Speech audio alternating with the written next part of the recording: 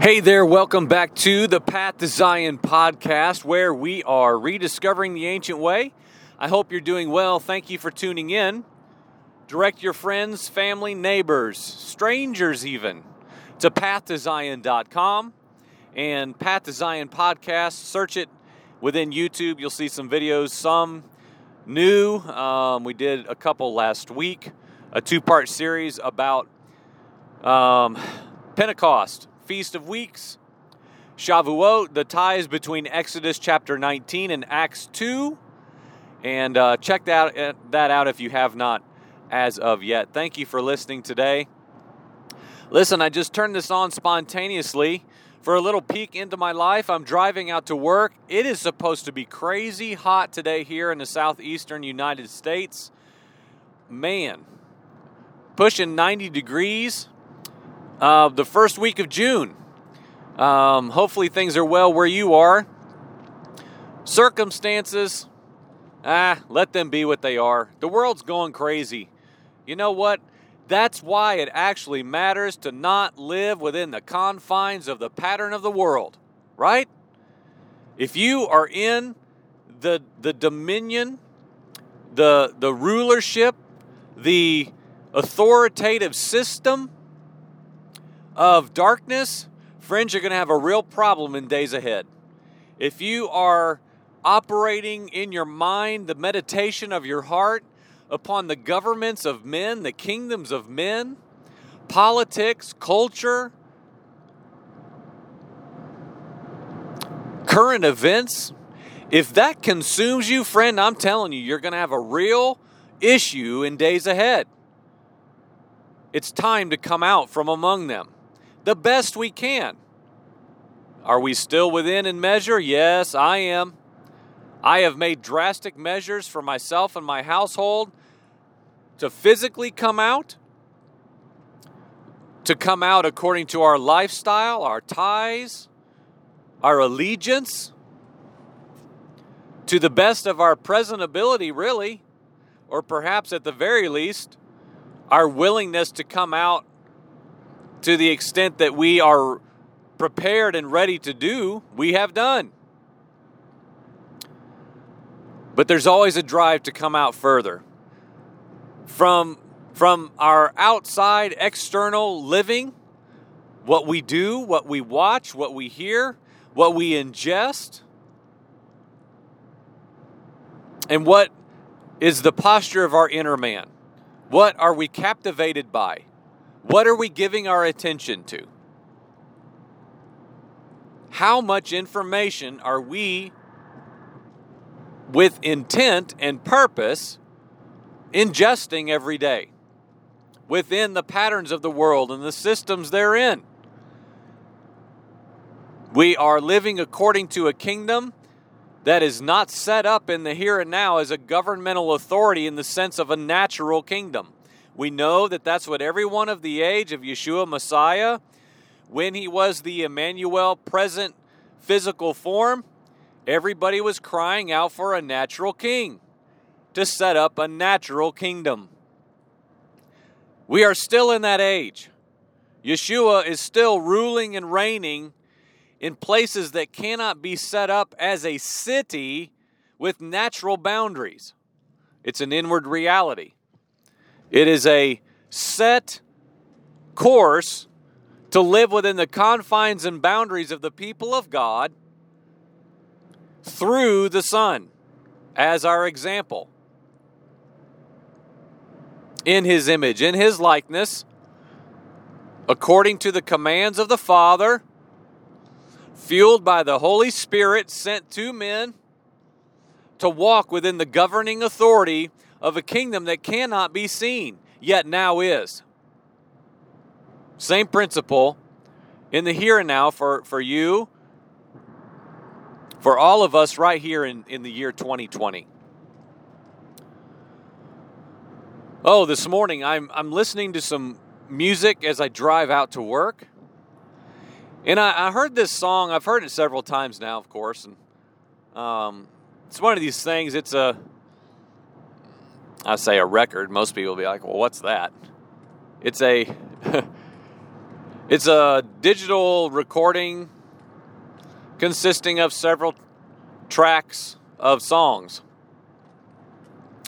And one of the songs I really like, it's talking about just being available. It's this woman singing to the Creator, saying, you know what, I'm available. All that I am. Take my life. Be my everything. The theme is very simple. I'm available. I'm presenting myself as a living sacrifice. But there's a lyric within the song that every time I hear it, I just kind of, oh man, I know what they mean, but I don't like that. And what she basically says, and I can't quote it, I don't think. But basically she says, to the one who rescued my life, to the one who saved my life, nothing is a sacrifice. And every time it comes to that part in that song, and I know I'm hard, I know I'm a critique of every single thing I hear and I say. Listen, I just want to be a man who believes what I'm saying and lives what I say. That even if I don't live it, yet it's true, I want to sing it in faith, in an expectation that, you know what, this is still true. Oh God, birth this in me if this is something I'm saying, yet it's still in the not yet. In my life, personally. But may we be found singing what is true, saying what is true, declaring out of our mouths, even in a song that we would say, well, it's just a song. I'm just driving in my truck. What's the big deal, Joel? It's just a matter of scrutinizing the activity of our life, of our heart, of our mouth, that what I'm speaking, what I'm singing, what I'm saying is in fact true. To the best that we can, without being so ridiculous we get stuck and we can't even move or live and breathe. I get it. Everyone's different. It's okay. But when she says that line, to the one who gave me life, nothing is a sacrifice. And so I just put that towards you. I set that in your direction. I place it on a little pedestal before you, and I put a little spotlight on it, that little line. To the one who gave me life, nothing is a sacrifice. And I just click on the light and I ask you to look at it, and what is your opinion? What do you think? What do you think about the principle, we'll say? And again, I'm admittedly dissecting a mere line in a song. I know I am, yes. But I'm just asking the question, is that in fact true?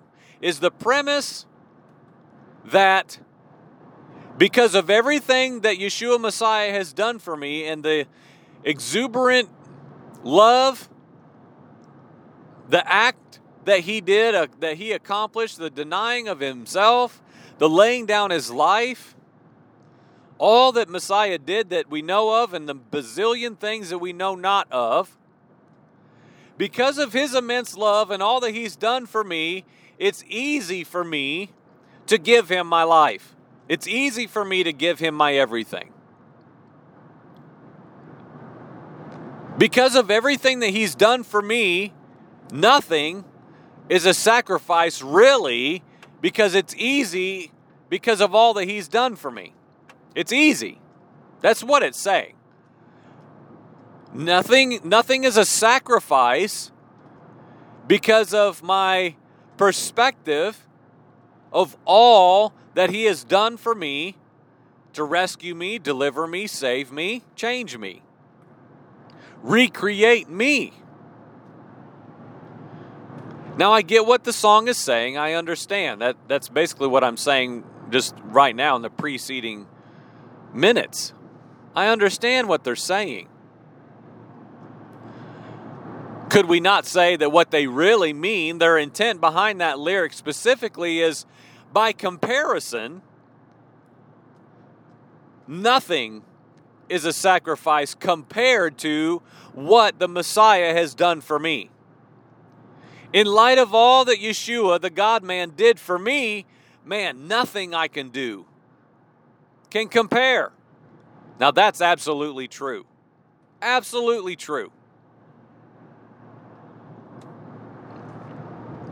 By comparison, what I would call a living sacrifice is pale, small, minimal in many ways compared to the Son, in the sense of what I have done in my imperfection versus what He has already done in His perfection.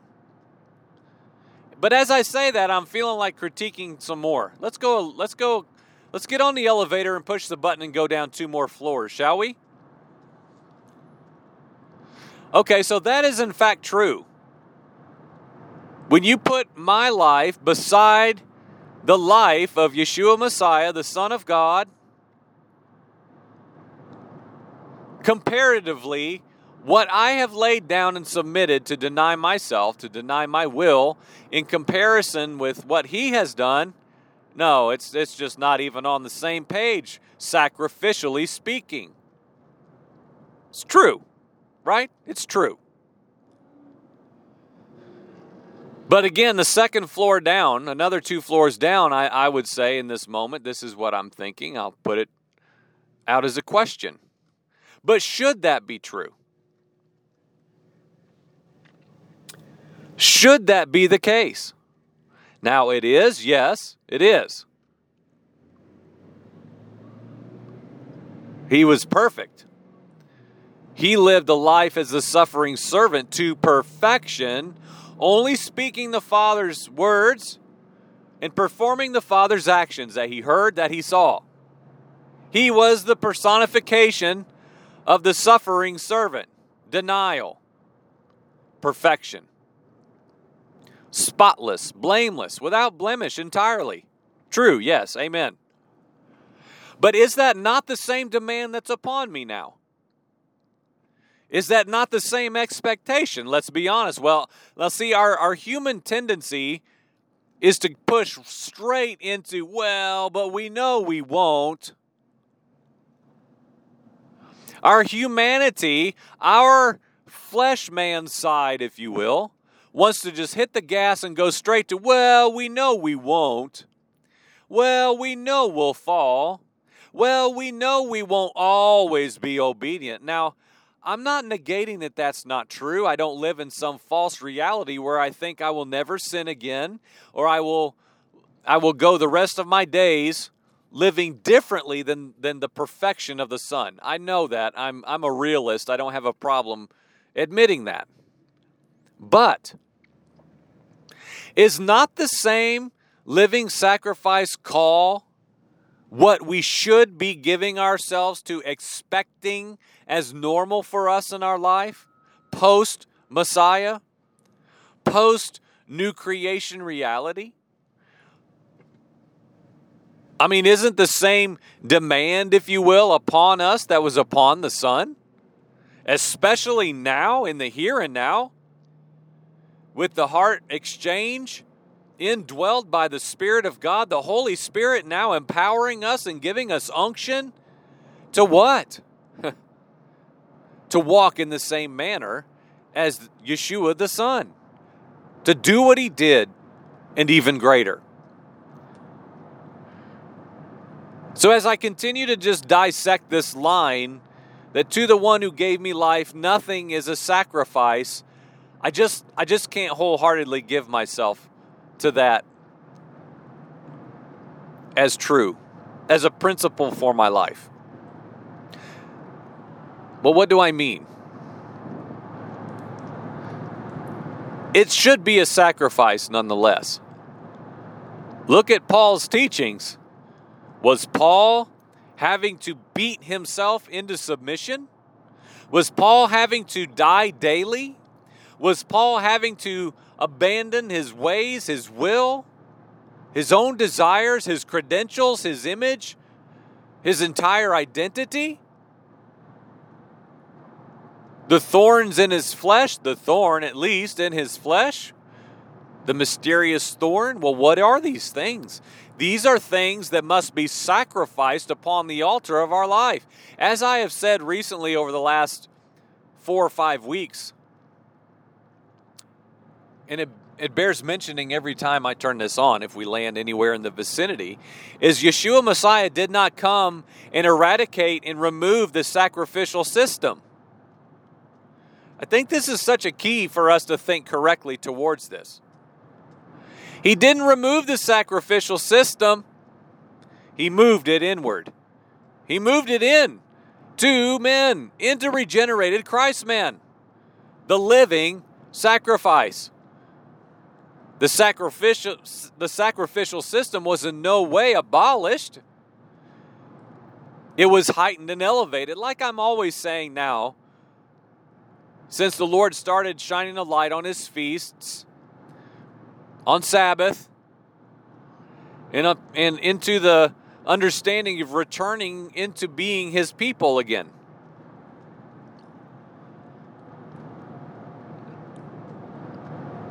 The laws, the demands upon men, after Messiah came, fulfilled the perfect will of the Father, accomplished everything as the pure and spotless Passover lamb, purchased humanity, Gentile, to come in and be who they never deserved to be, and for Israel to embrace their Messiah, to embrace their Savior. All these things were completely accomplished and fulfilled in Messiah. To purchase us the ability to be filled with Holy Spirit and walk out the commands of God, to do as He has requested and desired man to do with a heart of obedience. And guess what? It will cost us greatly.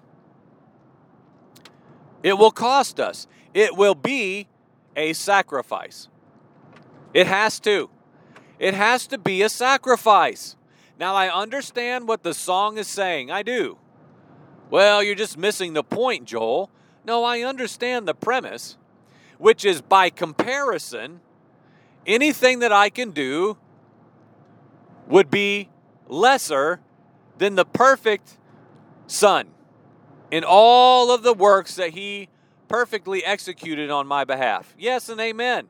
But also true, it should look the same.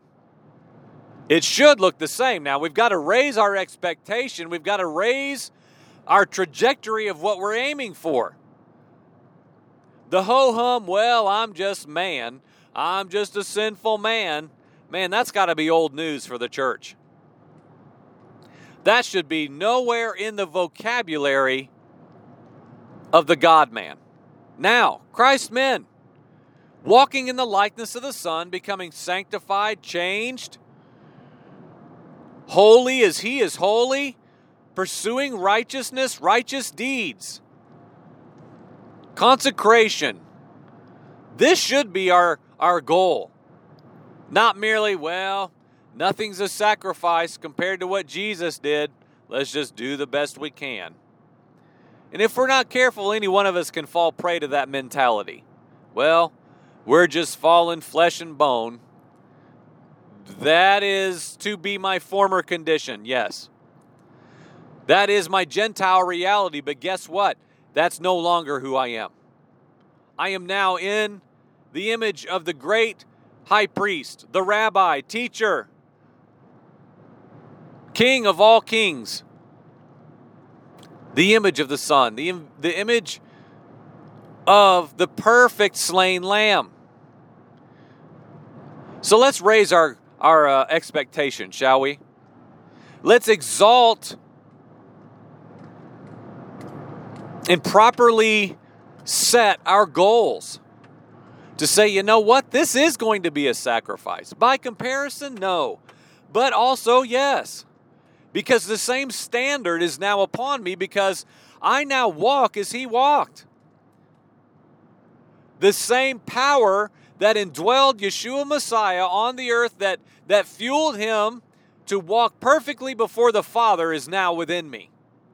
I should look the same. I should be free from sin the same. The expectation is just too low. Let's just be honest. The problem is not that we are not empowered the same as the Son or don't have the same access to the Father. He was the firstborn of many brethren. He said to go do what I've done and even greater. We, however, say, well, by comparison, I'm just nothing. Well, let's just get to a point where we at least begin to give ourselves to say, you know what, maybe that's just not true. Maybe that's merely excusatory. So, friend, if you are pursuing Christ's likeness, I mean for real now, I'm not talking about just casual Christianity where you go to a discipleship course and go to church. I am not talking about that at all. I'm not talking about you asked Jesus into your heart in 1987. I'm not saying that either. I'm talking about a moment-by-moment dependence upon the Holy Spirit to give you utterance, to bring you conviction, to change you, to undo you, to empower you to speak the word of God through the power and word of your testimony to any other person that might be fertile ground that God himself leads you to. I'm talking about an ongoing, vibrant spiritual life. I mean vibrant now. Is your walk with Messiah vibrant? That's our call. That's the normal. That is what we have been empowered to be. So with that being said, in closing, it should cost us everything. It will cost us. It will be a sacrifice. If we're really walking in the image and the likeness of the Son, then it will cost us just like it did him. How did Yeshua Messiah learn obedience? The scripture tells us clearly through the things that he suffered.